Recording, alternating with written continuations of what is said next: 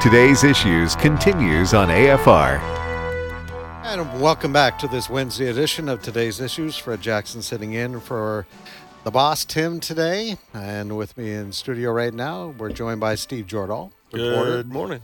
From American Family News. And we welcome back Ray Pritchard from Keep Believing Ministries from KC. Fred. You're KC. You're on the Kansas side of KC? On the Kansas side of Kansas City, Yeah. where today, Fred, it's 80 degrees and sunny. Yes. Beautiful weather. Good bike riding weather? Yes, sir. Yeah. Yes, sir. This afternoon, I'm going to hit the trail. Yeah. Doesn't matter how hot it is. You get on that bike and go? Actually, the hotter it is, the more I like it. I like to sweat when I ride, so I don't mind if it gets up to 95 or 100. It's okay. Wow, Ray, you a tough guy. Well, but I won't go as far, right? I'll Okay. go, instead of 15 miles, I'll go 4 or 5 if it's 100 degrees, right? Better man than me, Ray. I head for air conditioning. Maybe it's the Canadian blood or something, but I head for air conditioning. Yeah, That's what I do. But wow. Well, stay safe out there, Ray. will do. Get lots of salt there when you get back. Yes. Yeah, I know. I know the doctors say salt's not Gatorade good for and the all back. that stuff, Yeah, right? all that stuff. Steve, do you bike ride or? You know what? No. Exercise and me. That was quick. That was Devin. You know what? No. Yeah, no, I haven't been like competitively on a bike for a while. My brother-in-law, though, is insane. He every year he goes somewhere to take a ride. This year he's going to be actually taking the Natchez Trace Parkway all the way from Natchez up to Nashville. Oh, man. That's what a trip. 400 miles. Yeah. This is what he does. He takes a bike trip. He'll do that in 2 days, 3 days, maybe whatever. Yeah. 1 year he decided my sister and he were house parents and worked at the Black Forest Academy in Germany. It's a school for missionary kids. He decided he wanted to do one of the legs of the Tour de France. Wow. So he got somebody I guess they let him do that. Now, I will have to tell you, that one kicked his rear end. It was, those guys are incredible. But Now I'm feeling guilty because I get exhausted on the treadmill. Yeah, but you watch hockey. That's a Yeah, kind of I watch hockey, Ray. my hockey playing days are over. what's a treadmill? What's a I've tread- heard of it. I've seen a picture of it. I got a question for you, Fred. Sure. So we did this takeover of the show by the news department. It was not a hostile takeover, was it? Oh no, not at all. No, It was a friendly takeover. Did you leave the ransom note, or was I supposed to? I think we left that up to you because Okay. you're a master of words. You have a nice way of putting a takeover, a coup. No. Insurrection. The guys, the regular guys, the A-team, they're taking a few days off, and they deserve that. So we're welcome. And there's, Ray, as we're talking about the first hour, there's just so much news to talk about. And glad you could join us here on American Family Radio. You can, of course, always watch us too, YouTube, Facebook. And just go there and type in Today's Issues. I know when I open up YouTube, there's all kinds. It goes back 2-3 years sometimes. The internet is forever. Yeah, and that's kind of interesting to watch what we were talking about 2 or 3 years ago. It's amazing. Speaking of news, I think Chris mentioned this just before he left us in the last hour, but in political news, this is Yahoo News, just came out in the last hour. President Biden's approval rating drops 7% to its lowest level this year. Would be the lowest level of his presidency over his handling of U.S. troop withdrawal from Afghanistan, poll shows. Here's my guess: if things don't get resolved quickly, those poll numbers are going to go down, Ray, even more. What's the number? It's down. It just says 7% here.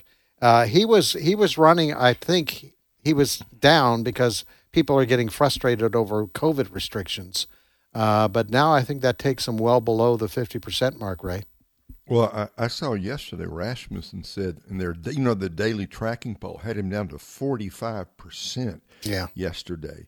And they also said 70% of Americans do not approve of what he is doing in Afghanistan, or maybe I should say what he is not doing in Afghanistan. And Abe made the point in the last segment that in the White House, it doesn't matter Republican or Democrat. It's politically driven, right? So they've got their eyes on those poll numbers. If they stay down, it's going to force the president, I don't know what, to maybe force him to actually take questions from reporters. In this case, skeptical reporters, something he's completely unwilling to do. Yeah, I don't think I'd want to be Jen Psaki these days. She's the chief White House spokesperson, and she's had an easy ride up to now. She's had friendly reporters with the exception of Peter Doocy of Fox News in there, but most of the other questions I would say were kind of Melba toast is what I would describe them. But even those questions are getting tougher for Jen Psaki. How do you defend, especially with this New York Times story this morning, saying that Biden administration was warned by our intelligence agencies back 2-3 months ago of what was going to unfold in Afghanistan at the same time that Joe Biden was telling the American public, hey, don't worry, be happy. What happened in Saigon, you will not see happening in Afghanistan. And, of course, he's been proven 100% wrong on that front. So it is going to be interesting to see. We know how the Republicans are responding to this, but it's going to be interesting to see how Democrats respond to this. We are soon going to be in primary season for next year's midterm election. And you've got House members. Some of them are just hanging on by the skin of their teeth right now. There's only, a 5 or 6 seat margin there between Republicans and Democrats. And so the Democrats need every seat that they can and more. And now their biggest enemy right now is Afghanistan and what happens there with those 15,000 Americans, as we're saying, that are behind enemy lines right now. But also the frustration, we were talking about this in the last hour, Steve, frustration is growing over COVID restrictions. The American people were ready to do what the government told them a year and a half ago. But we're not there right now as a country. We were all in a year and a half ago. I remember. Do you remember coming the first day? It was like, because as news people, we were considered essential workers. So the first day, I get up and I come to work like normal and nobody's on the street. I'm thinking this is so strange, but yeah, it's gone. In fact, they're getting worse, it seems. And now it's not just the restrictions, it's the vaccinations. They want everybody to have a vaccination and everything. And I just saw this morning that they're getting ready to roll out the new boosters. So it never ends. I wanted to play you a story here. I have a audio of a young woman. She's in her 20s. We don't know her name, but she's pregnant, she says. In her back seat is a toddler, so she's going in. She had a doctor's appointment. She's having some heart troubles, and she made a cardiologist appointment. I want you to hear exactly what happened to her. Cut 8. I've had a cardiologist appointment scheduled since May. It is now August. Today is my appointment. I show up for that appointment wearing a mask. He's wearing a mask. And I'm told that because I am not vaccinated and because he is too young to be vaccinated, I can't be seen. A 5-month pregnant woman who is having heart problems cannot see the cardiologist she has waited months to see because I'm not vaccinated. Tell me again that it's about public health. These doctors and nurses should be ashamed of themselves for turning away a patient who needs help because of their vaccination status. Wow. Ray, you can hear the frustration in that voice. I don't blame her a bit.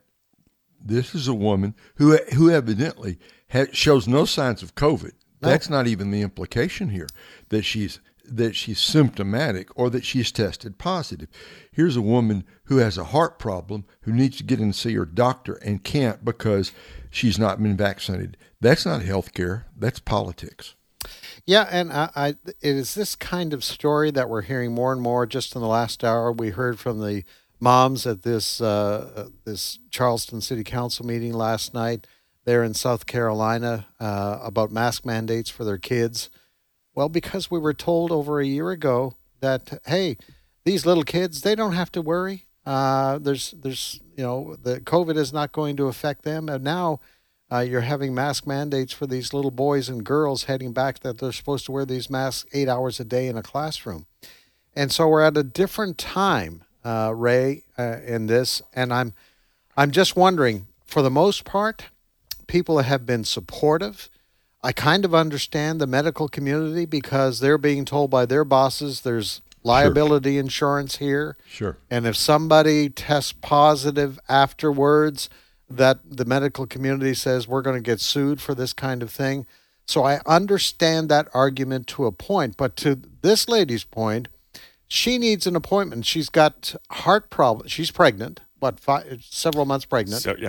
Several months pregnant. She's got a heart issue. She wants to talk to her cardiologist. She wants to get examined to make sure everything is okay, that her heart is doing okay in the midst of this pregnancy. And yet she's told, I'm sorry, you're not allowed in here unless you have a vaccination. By the way, here's another problem, Ray. We're not sure what vaccinations may do to the unborn in the womb. Oh, right. I mean, we don't have all the information on this woman's situation. Maybe she's been told, don't get the vaccine. Maybe she understands it's a danger to her unborn baby to get the vaccination. So we don't know all the details here. It's unreasonable that this woman who needs medical care is not able to get it. Think about this.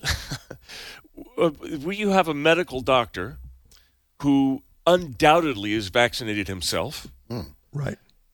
Doesn't feel safe in front of another person. What does that tell you about the efficacy of the vaccine? If a medical doctor doesn't think he's protected by the vaccine, which he's taken, what are we doing? Well, and here's the issue, and you can understand why the skepticism is growing. And listen, we have to repeat as we always do. We're not anti-vaccination. Nor are we medical experts. And we're not medical experts. Right. And, we understand there are people who have lost loved ones. This is serious. We understand all of this. But you have to begin to understand the frustration because the story keeps changing. We're told first the vaccinations, you get vaccinated, you're good to go. And now we're being told in the last 10 days, you're all going to have to get boosters. And now some people are saying, is this going to be the way for years ahead that I get a vaccination, have to have that boost, have to have that boost? Is it going to be like the yearly flu shot? I mean, yeah. Who are we supposed to believe on this, Fred? Well, I'll tell you what Joe Biden would have you to believe, Dr. Fauci, Steve. He would have you to believe Dr. Fauci. Dr. Fauci, though, is losing the American people. Kidding. Breaking news. I want you to hear, this is at I think it was a school board, either a school board or city council, I'm not sure, in Wachusett, Massachusetts. And this person came up wearing a mask and was advocating for getting masks on our kids in school. She wanted the masks. I want you to hear the respect that this crowd gives Dr. Fauci. Listen to Cut 7. Active in fighting COVID under rules established by health experts. One would have to dismiss the views of highly educated and experienced scientists, people like Dr. Anthony Fauci or Excuse me. He's a joke. Again. Yeah. Dr. Fauci is a well, Ray. And that was in Massachusetts? That was in gracious. Massachusetts. I tell you what, and when we talk about inconsistencies over the last several months, Dr. Fauci's right out there at the head of the parade. Yeah. And this is why people are getting so frustrated, Ray. We've already said in the beginning, we were all willing to do whatever it took because it was new. We didn't know 15 days we'll do it, 30 days we'll do it, another month we'll do it. Now we're into 17 months into this. We've got 3 vaccines. We don't know how well they work. And now we're talking,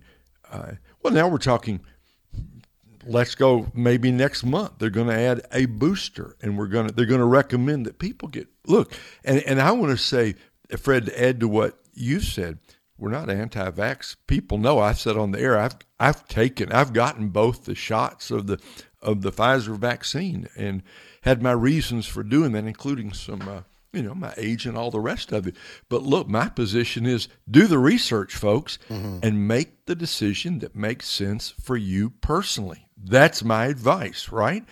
And we're not telling people what not to do, but I don't blame anybody for being skeptical about the government after their performance over the last 17 months. Yeah, and it was a Dr. McCullough that was on last week from Texas. Peter McCullough. Dr. Peter McCullough. Right. He was on last week, and I didn't get the sense he's anti-vaccination at all, although he's been tagged with that moniker. But what he was advocating is talk to your doctor and explore all the possibilities. Mm-hmm. There are some now who can be treated with these infusions of antibodies. Yeah. And then there's hydrochloroquine. If you're remembering your first time you heard that word, that came from then President Trump. Hydroxychloroquine. Hydroxychloroquine. He was treated with that. Remember how the media treated him? Oh yeah. He got better, folks.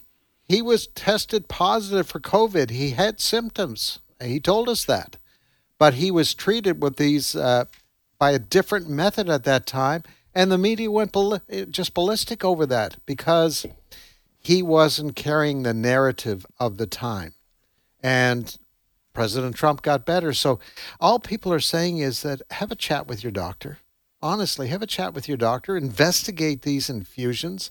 I've talked to a few people who have personally gone the infusion route, and they're feeling much better. Right. So we're not saying it works for everybody, but at least explore those possibilities. All right. On the other front that we've been talking about a lot over the last recent weeks is what's going on in our schools today. We've talked about Loudoun County, great concern by parents up there, Steve, about critical race theory. Yeah. And, you would think that if there are kids that are going to be spared this, it would be little kids. Yeah, you would think that, wouldn't you? Little kids who would not be subjected to this, but that's not the case, we understand. Well, and it's not just critical race theory. I'm going to play you a cut from a preschool teacher, Ray. This is someone that's teaching 2-, 3-, and 4-year-olds. Mm. And this young lady is bragging about her class. In this case, and it is CRT in many cases, but in this case, it's the deviant sexual agenda that she's talking about. So keep in mind as you're listening to this, and again, we don't know her name. It wouldn't give it if we did, but listen to this person talk about her preschool class. Cut 9. Story time. This has been my first year in preschool with a class of my own, teaching alongside another queer neurodivergent educator, and we have been rocking our twos class. We've been talking about gender and skin color and consent and empathy and our bodies and autonomy. It's been fabulous.